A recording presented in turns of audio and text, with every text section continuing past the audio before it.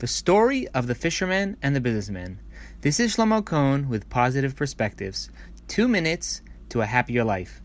Last week we discussed how the way we view ourselves is what determines our self-esteem and not how others look at us.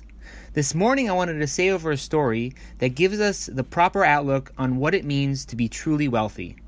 There once was a businessman sitting by the beach in a small village.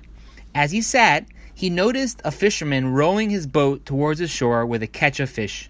The businessman asked the fisherman, "How long does it take you to catch all that fish?" The fisherman replied, "Not so long." "So then why don't you stay out longer and catch even more?" the businessman asked in bewilderment. "Well, because this is all I need for my family." The businessman then asked, "So what do you do the rest of the day?" The fisherman replied, "Well, I go out in the morning, I catch some fish, I come back, I play with my kids, then I take a short nap, and then in the evening time I play guitar with my friends and sing and dance throughout the night." The businessman then offered a suggestion. "I can help you be very successful. You can catch more fish, save up money, and you'll buy a bigger boat." "And then after that, what should I do?" asked the fisherman. "Well then, you could catch even more fish, open a company, move to the big city to set up a headquarters."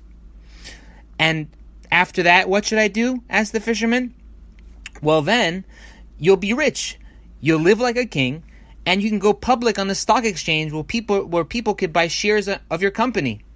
The fisherman then asked, "And after that?" "Well, you can retire, move to a small village on the shore, wake up early, go fishing, and then come back in the afternoon, play with your kids, take a nap, and then in the evening time you could play guitar with your friends and sing and dance throughout the night." The fisherman then looked at the businessman. "Isn't that what I'm doing already?" The Mishnah in Pirkei Avos says, "Ezehu ashir hasameach bechalko." Who is rich? One who is satisfied with his lot. When we focus on what we have as opposed to what we are missing, then we are more satisfied people. Looking at what we are missing robs us of the joys that we have right now.